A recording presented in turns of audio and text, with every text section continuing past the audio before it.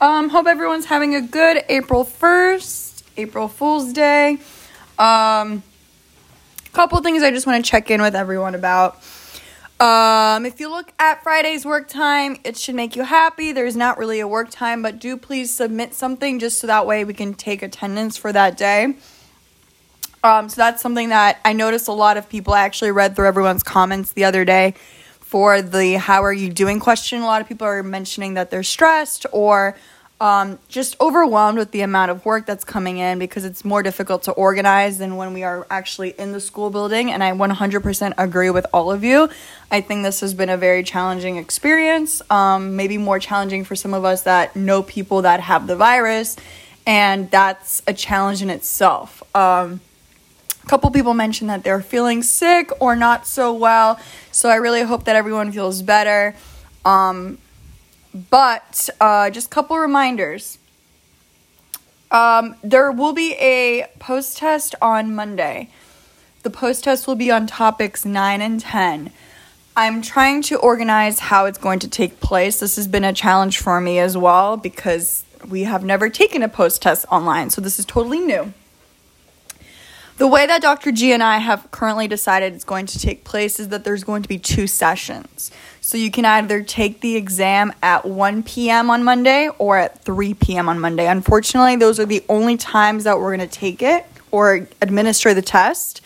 So we're giving you plenty of notice so that way hopefully you have access to some sort of technology at either 1 p.m. or 3 p.m. on Monday. And you decide which time you want to take the test.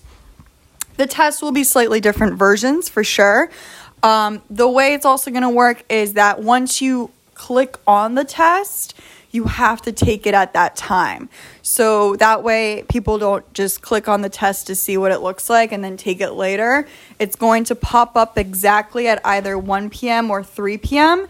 And if you want to do the 1 p.m., once you click on the test, you're going to have to do the 1 p.m.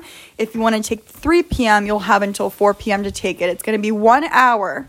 So we're giving you actually more time than during regular class, 1 hour instead of 40 minutes, and it'll be 20 questions. So 20 questions in 1 hour.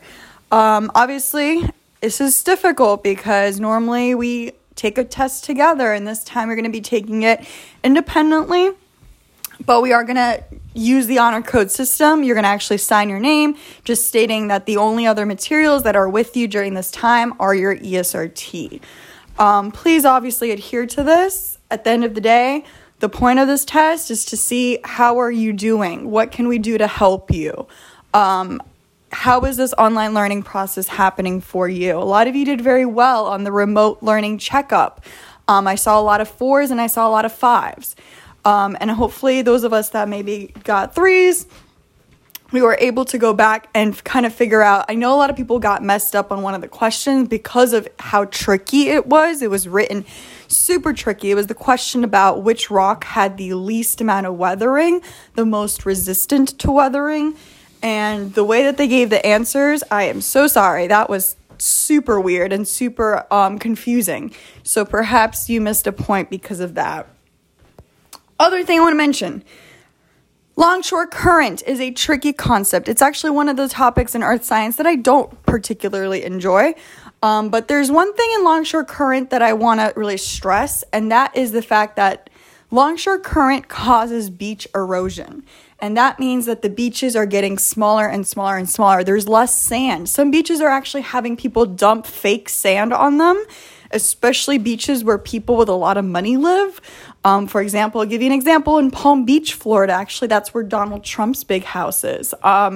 They come around on these huge construction vehicles and they dump fake sand on the beach because of how badly beach erosion is impacting that area. So one way that they can actually fix beach erosion just a little bit or help it is by creating these structures. And these structures are called groins. Super weird word, Groin. A groin is basically a structure that starts on the land and it extends into the water. So it's like this big bar that starts on the land and it extends into the water at the beach. And the way it works is it's supposed to kind of help stop some of that beach erosion. I'm going to show you a video clip of how a groin works. The groin works with one side having more erosion and one side having more deposition. But the overall point of it is to help preserve the beach so that beach erosion kind of slows down a little bit. And the other thing I want to mention is I'm going to give you a video clip. I hope this makes your day.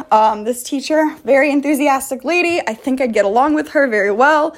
She starts doing some dances related to longshore current. As silly as the dance is, there is actually some content involved. So please, please, please, if you get a chance, check out her silly longshore current dances. I think they will help you out. Have a wonderful day. Let me know if you have any questions.